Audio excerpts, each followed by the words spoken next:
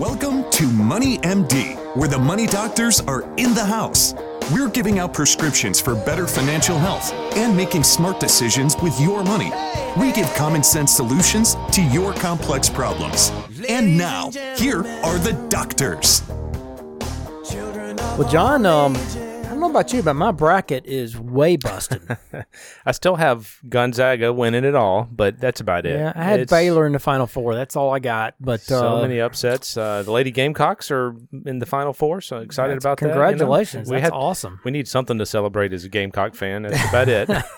Well, baseball team's doing well. That's a good one. We got the Masters coming up, right around the corner. So beautiful time of the year. Wow, it is. It's a great time. I love spring, and get the flowers out and azaleas and everything else. So, and by the way, the stock market has done pretty well. The stock market has had a great quarter. Wow. It did have a great quarter, and we got some interesting things to talk about too. We're going to start off here with why you should never try to time the stock market. Yeah, you hear that a lot. We certainly talk about it all the time, and the Dave Ramsey's of the world talk about it as well. And we've got some data and some statistics. It goes all the way back, Steve, to in the 1930s. So it really puts it in perspective of, if you just leave it alone and handle the ups and the downs of the market, over time it has turned out to be it's worked very well instead of trying to time it. Because if you try to time it, it's very dangerous. So we're gonna jump into the details on that. I think most folks will like that topic. Yeah, that's a great topic. And then we're going to follow that up with the 7 ways to wreck your financial future. Well, nice. Yeah, you don't want to do that. Yeah. So we're going to tell you how to avoid that. These are good. These are good. These are things that, we actually see people doing. So you want to be careful and so you want to pay attention to these. This would be really good. By the way, I'm Steve Marbert. I'm a certified financial planner and a Dave Ramsey SmartVestor Pro with over 25 years experience in doing financial planning and investment advice. And I'm John Travis. I'm a Dave Ramsey certified counselor. I have an MBA in finance and have been helping corporations and individuals with planning for over 28 years. We're excited to have you listening to us today on our weekly show. Our podcasts are up every Friday afternoon. Yeah, check out our website, moneymd.net. We have a link to the podcast. Also, a lot of really cool tools out there, some calculators and some forms. So if you haven't seen that, go check it out. And also a Facebook page, MoneyMD. And we have a prescription of the week every week. Yeah, and you can link to us on our website, moneymd.net. You can send us your questions. We'd love to hear from you, and we will talk about those right here on the show. But we're going to start off here, John, with the financial fact of the week. Yeah, this is interesting. Most analysts are very bullish on the economy. And This gentleman, Jamie Dimon, he's the CEO of J.P. Morgan Chase, pretty well-known individual in our industry. He basically is forecasting 2021 to be a gangbuster economy and easily into 2022. Now, what that doesn't necessarily mean is that the stock market is going to go gangbusters along with it. Stock market's looking out 6 to 9 months, and it could have, a gangbuster year from here. It could not. I mean, no one can predict that. Yeah, I'm pretty optimistic, but at the same time, you're right. The stock market discounts all these predictions. So those kind of predictions are already in the price. They're built in, right. They're already saying, 6-7% GDP growth this year, which is fantastic. That's a great recovery. Which is why the market's gone up. It's building that. We've had a good 4 or 5 months here because of that. So it's based on expectations. If the economy turns out lower than expectations, the market may be hurt. If it turns out better, the market may go up even more, and do extraordinarily well. So you never can tell about these, but you're right. The economists that are out there, I think the general consensus is it's going to be a great year in the economy. And probably that will spill into next year, and hopefully that translates into a great stock market. Yes. We've had a great start here so far. So anyway, interesting fact of the week. And that leads us into our first topic here about why you should never try to time the stock market. Yeah, this is data, Steve, and this is why we as advisors tell people that's very dangerous. This is from Pippa Stevens, a CNBC article recently.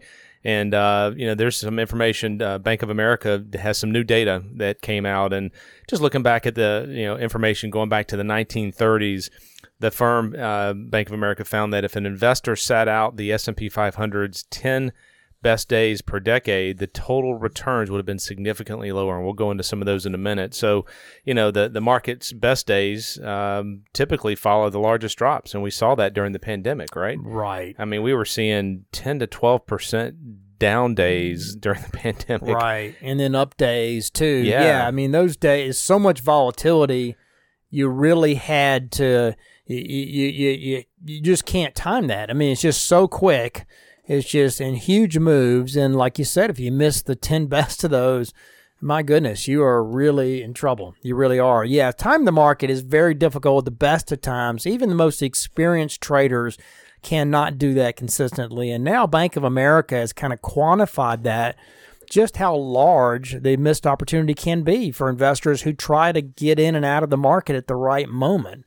So looking at the data going back to 1930, they found that if an investor had missed the S&P's 10 best days for each decade, the total return would stand at 28%. That's it. Total return.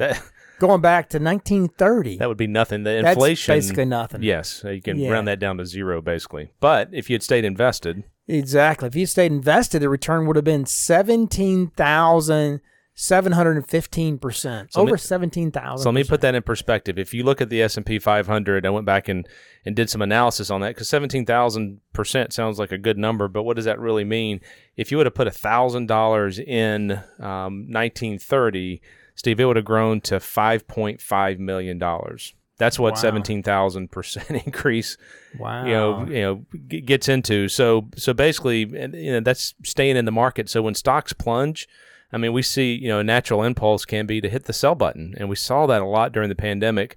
But the firm found that the market's best days, like we said, often follow the biggest drops. So panic selling can significantly lower returns for longer-term investors by causing them to miss the best days. And so, remaining investing during the turbulent times can help recover losses. It does take, on their analysis, about 1,100 trading days. I mean, it's a couple years historically on bear markets to recover it. But if you're a long-term investor and you have a process in place, you can weather those difficult events. Yeah, I mean, you don't even want to miss a couple good days a year, because those good days are 2 or 3%, in your portfolio, and you miss a couple of those, you might cut your return in half for the year. So you got to be very careful about that. Sometimes,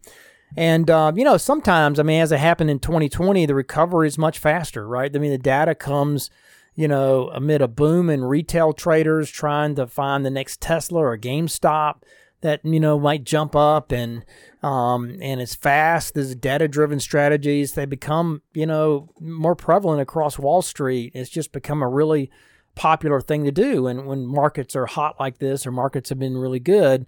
But the Bank of America, they noted that, simple investing for the long term can be a recipe for avoiding big losses. Mm-hmm. And given that the 10-year returns of the S&P 500 have been negative just 6% of the time since 1929, you just don't need to try to time it. Yeah, you don't have to. I mean, of course, those people say, well, hey, if I missed only the 10, worst days, then the return of each decade, then the return would be astronomical. But, Steve, I mean, given the difficulty of, no one can figure out when the peaks and the troughs are going to be. So the better bet is just stay invested. I mean, that example that we use, at 17,000 up percent, I mean, that averages to about 10% a year. Right. And so 10% a year over, 90 years, you take $1,000, it turns into $5.5 million. Now, obviously, past performance doesn't guarantee future results, but this is the history. This is what we see, and this is why we recommend don't try to time the market. Yeah, that's exactly right. And they noted, there are factors including, positioning and momentum that typically, can outperform in the short time, but over long term, the market wins over multiple years. Mm-hmm. You just can't really beat the market by trying to do that timing in the short term. And so, valuations, they usually explain very little of the returns over the next 1 or 2 years. But they've explained 60 to 90% of the returns over a 10-year time horizon, they noted. So they've yet to find any factor such as, that with such strong predictive power for the market over the short term. But over the long term, valuations are important. Yeah. And so, you got to invest wisely and prudently, strategically for the long term. Yeah, and be diversified. I mean, we're seeing forecasts now, and this article goes into says, hey, the U.S. market is going to return less than it has historically, which means, hey, maybe an international allocation is a good allocation, and making sure you have some bonds in there. So, again, that's why folks like us talk about diversification. If you're invested with us, we are very well diversified in U.S. and international, large and small, and value stocks, and a lot of folks have bonds out there as well. So it takes, I had a conversation with a client this morning about, there's a lot of articles about, impending inflation, and it really takes, when you have a rebalancing process and you're diversified, it takes a need to try to guess on the markets, because that is very dangerous. And we've seen some clients do that over the last year, and it's hurt them. Yeah, exactly. Yeah, you don't want to have to do that, and that's the key. If you're diversified, you don't have to. So you really just got to stay diversified. You got to stay invested for the long term. Don't try to time it. It's not worth it. It doesn't help you. That's the bottom line. Yeah. Not statistically. So good topic. All right, and that leads us up here to our question of the week. Yeah, the question is why have the markets done so well, Steve, since the election? I mean, there was doom and gloom about the election, and the pandemic and so forth, and we preach on here that politics is one of dozens and dozens of factors that impact the market, and politics can impact the market certainly, but it's not the only factor. And this is a case in point of even with some negative feelings out there by people about whoever's going to be in the office or politics, markets are looking at earnings, right? And so the earnings of companies are recovering. There's been a lot of stimulus money going into the economy, a lot of pent-up demand. And so the markets are looking at earnings of companies, and that's why the markets have gone up. Exactly. I mean, we've been saying this for 6 months, that markets are kind of apolitical. They don't really pay much attention to who's in the White House, who's winning elections. Even the policies are very slow at making a meaningful impact in terms of the economy.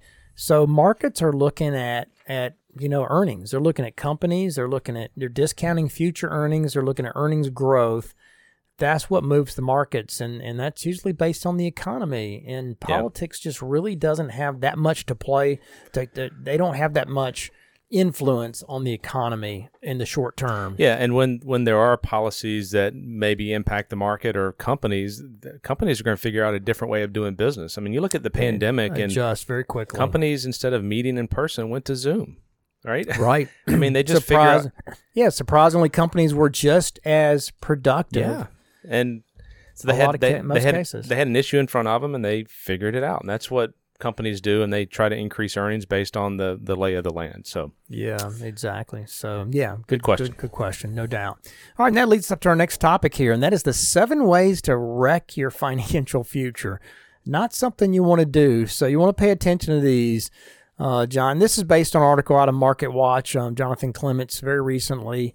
But John, there are many ways to kind of fritter away your wealth, and you can, think day trading, buying expensive timeshares, marry a spender, that'll do it. Careful. Purchase limited partnerships, retire too early with a lot of debt.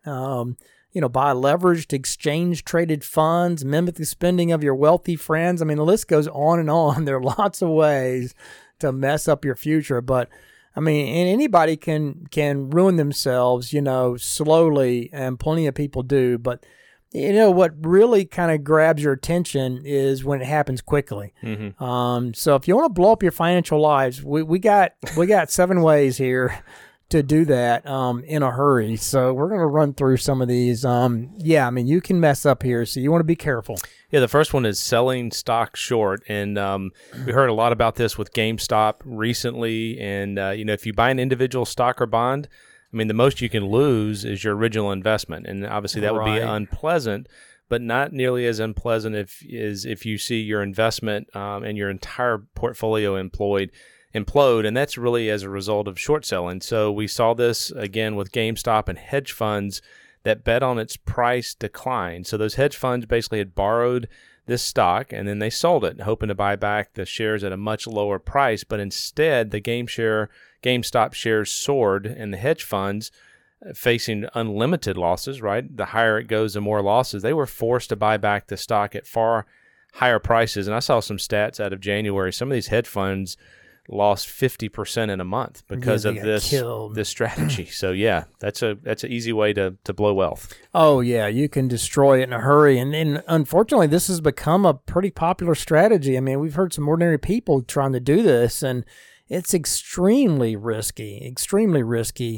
And, I mean, because of those potential unlimited losses, short selling is one of the most dangerous games on Wall Street, really. Lots of people, like to kind of play the market, with a sliver of their portfolio, kind of gambling with some of it, if you will. But, if you do that, for goodness sake, don't sell stock short, because that's an opportunity, I mean, really to bet a small amount of money, but it can cost you far more than you ever imagined, and if it moves up in a hurry. So that's a bad strategy, selling short. Another one, though, John, is just invest heavily in your employer stock. Now, there are lots of people do this, right, without even thinking about it. Yeah. So, if you think that your employer's shares are a solid investment, then ponder the poor folks who work at maybe, PG&E, Pacific Gas and Light, right? I mean, they could be, what could be a safer utility or safer investment than a utility? Yeah, very, very stable, right? Yeah. I mean, the quintessential widows and orphans stock, right? I mean, its shares, unfortunately, have shed 80% of their value over the past 5 years. Yeah, SCE&G was the same way here in this area. Right, I mean, people had, most of their wealth in some of that, and it did not turn out well. Yeah, you didn't think that could happen, but once that nuclear reactor, they kind of mothballed it, and that tanked the stock. A lot of things can happen. So you have to be careful. So, what if you're working for a high-flying technology company? Sure, you'd want to invest heavily in its shares, maybe. Well, a decade ago, I mean, this guy was at a business dinner sitting next to a former employee of JDS Uniphase, which was one of the hottest stocks back from the 90s, and it lost almost all of its value when the tech bubble burst. And so his dinner companion recounted how employees were given a special number of shares that they could call if they wanted to cash out their stock options, which for him at one point would have been worth over $1 million. All he had to do, he said, was pick up the phone and make the call. Yeah. He limited. They were given a special number to do that with, but he never made the call. So he lost all of that, you know. So, I mean, limit, any one stock to no more than 5% of your portfolio's value. That's a general rule of thumb. And that's especially true if it's your employer's shares, because remember, your employer is the most dangerous stock you can own, because you could potentially end up with both being out of work and holding a useless bunch of paper. Yeah, right. You have two. You don't want to bet everything on that one company. That's for sure. Exactly. You've already bet your income on it. Yeah, no doubt. The third one here that can wreck your financial future is not having health insurance. And Steve, I've run across people like this, and it's very risky. I mean, a lot of folks view health insurance as a way to pay for their annual physical or the occasional prescription. But those are really just the fringe benefits. So, why buy health insurance? Well, really two key benefits are the medical cost discounts that are negotiated by the insurance company, and the policy's annual out-of-pocket maximum, which basically puts a cap on your financial pain. And without those two benefits, there's a big risk that major medical cost can land you in bankruptcy. And medical costs bankrupt people all the time. So if you find yourself with a major medical issue, then the total cost of treatment in some cases can run into the hundreds of thousands of dollars. So you want to make sure you have a cap on that and protect yourself and not go through that bankruptcy process. It's very painful. Yeah, that's certainly a way you can ruin your future. Another one, though, John, is to invest on margin. This is similar to the option strategy we just talked about. Yeah, I mean, if you want to short a stock, you need to open a margin account, which also allows you to borrow against the portfolio's value. So you can use a margin account to go long on stocks, as they say, where you buy the stock, but you're buying it with borrowed money instead, used to purchase these shares. And this margin borrowing can supercharge your returns when the market's doing well, but it also can wreck you when the market or the stock does poorly. But what if the stock goes down? So you can get wiped out or close to it very quickly. I mean, suppose you have $50,000 in stock, then you borrow another $50,000 on margin, thus kind of doubling up your stock market exposure to $100,000. Well, if the market goes down 30%, you not only lost the $30,000, but you also are going to get a margin call because you're now below the 50. You now owe $50,000 on your $70,000 account now, which is above the 50% margin limit. So if you don't have the cash or securities to add to the account immediately, you're going to be forced to sell part or all of your holdings and lock in your losses. So if you're buying individual stocks, they can go down quickly, much more than, our example that we just used here. And so it can get expensive in a hurry, and you can result in a total loss if you aren't careful very quickly. Avoid buying stock on margin. You can have more fun going to Vegas doing this stuff. Right. Take a little bit of money. Take a little bit of money you can lose and go to Vegas. Yeah. Right. Don't. Oh my goodness. Don't take your life savings. Yeah. Don't bet your future on this kind of stuff. Another one here is sometimes unavoidable, obviously, but getting divorced is very expensive, and our greatest happiness comes from those who surround us, but it can also result in the biggest bills. If you don't marry the right person. So obviously, if young folks out there getting married, going through counseling, financial counseling is recommended, because unmarrying usually gets very expensive and it runs up a lot of expenses in the process. And some of the largest losses we have witnessed, when we sit down with people is, they've had divorces and they've had to split everything 50-50. And that's just not a wealth building activity. Now, we're not saying stay married if you need to get divorced necessarily, but it is something we can all counsel younger folks going into this to do counseling on the front end of it to make sure you're marrying the right person. Yeah, just be very careful. That can get really expensive. We see, unfortunately, a lot of examples of that. And another way that families can cost you is loaning money to families. Co-signing on loans, or just loaning money to them. I mean, most of the money loaned to families ends up being a gift. So be careful when you're loaning money to family or friends. It's usually better just to make a gift in the first place rather than get into a relationship of being the lender to your family members. But another one here on the list, John, is selling call options. Again, this is very similar to selling stock short. Many conservative investors, they like to write what is called covered calls. And this is not particularly dangerous because it involves selling call options against stocks that you own, which earns you a little bit of extra income from what's called a call premium. The problem is that if the stocks involved rise above the strike price that you sell that call for, they'll get called away by the buyers of the call options. That means that the option seller misses out on the gains over and above that strike price. And in a normal stock portfolio, there are always usually a few stocks that end up gaining a lot, and they make the majority of the return for the whole portfolio. So if you limit your gains by selling those few stocks away for a small call option premium, then you're going to vastly limit the return of your portfolio, and you're usually going to underperform the market. Most people just don't realize that's the way the market works. There are a small number of stocks make up the majority of the gain, so you can't afford, you don't know what those are going to be. Right? Nobody knows, right? So you can't afford to let those stocks get called away for a small premium that you would get from selling a call option. It's a terrible strategy. Selling covered calls, over time, although it's conservative, it's also going to hurt you. But on the other hand, if you want to get dangerous, what about writing call options? But if you don't own the underlying stock, that gets really dangerous. It's called a naked call option, selling naked call options. Suddenly the strategy goes from conservative, very dangerous. Indeed, selling uncovered calls is the equivalent of selling a stock short. And as with shorting, the potential loss is huge if the shares involved shoot higher.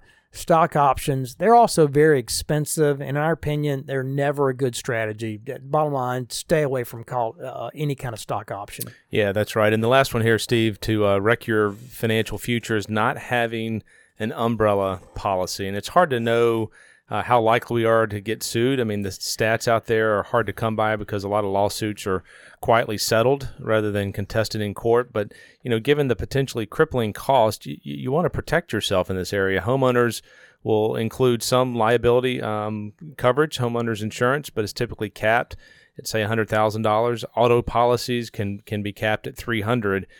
So for further protection, consider adding an umbrella policy. You can get one for like $1 million policy, which kind of goes over home and auto for just a few $100s a year. So in addition to that financial protection, an umbrella policy will ensure that the insurance company's lawyers go to bat on your behalf should you have some kind of misfortune and be sued. So umbrella policy is a great addition to your financial plan.